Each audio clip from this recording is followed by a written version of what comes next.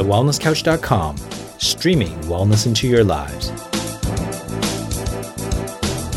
Welcome to This Week in Wellness with Brett Hill. Real news, real health, real quick. Hi, I'm Brett Hill, and This Week in Wellness, just days after the removal of health-funded rebates for natural therapies came into effect on the 1st of April, Greg Hunt has announced a $2 million updated natural therapy review to examine which therapies should once again be eligible for subsidy through the private health insurance rebate. The review update will also look at removing the banned list so that insurers can cover whichever therapies they want, even if they won't attract a subsidy.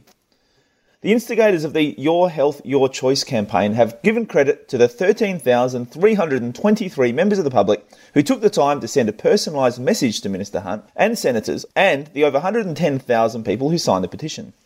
They state that the Minister and the LNP have been flooded with protests from consumers on a scale that simply could not be ignored, and that removal of natural therapy rebates pushed costs to the consumers and makes private health insurance less worthwhile.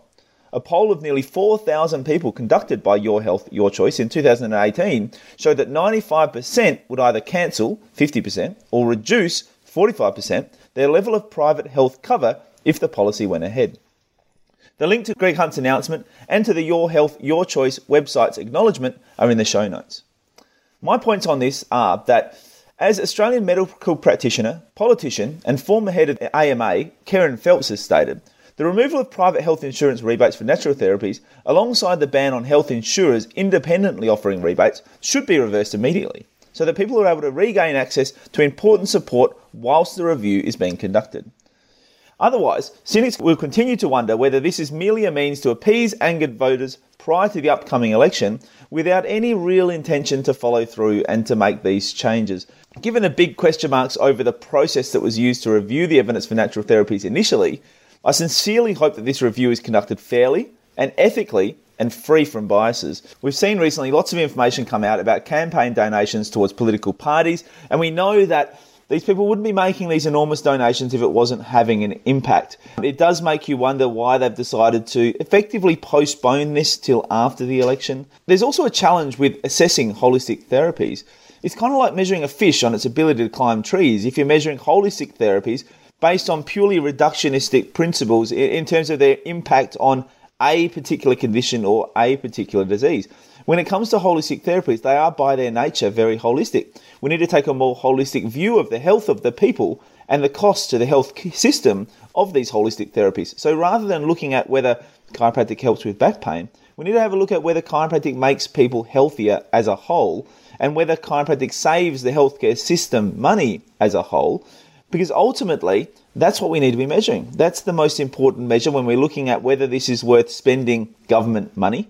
And it's not just about one intervention for one result. It's about taking a more holistic view of creating healthy humans and creating healthy people in our society. So I do worry about this review. I worry that it's going to be done with the same biases as the original review.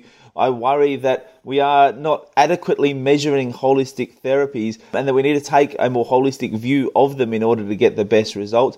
I hope that that's what happens in this next round. I hope that a fair test is done, because I think if a fair test is done, the conclusions will be that the government definitely should be supporting holistic therapies, because I believe that that will be then helping reduce the burden on the healthcare system. I believe it will be increasing the overall health of our population.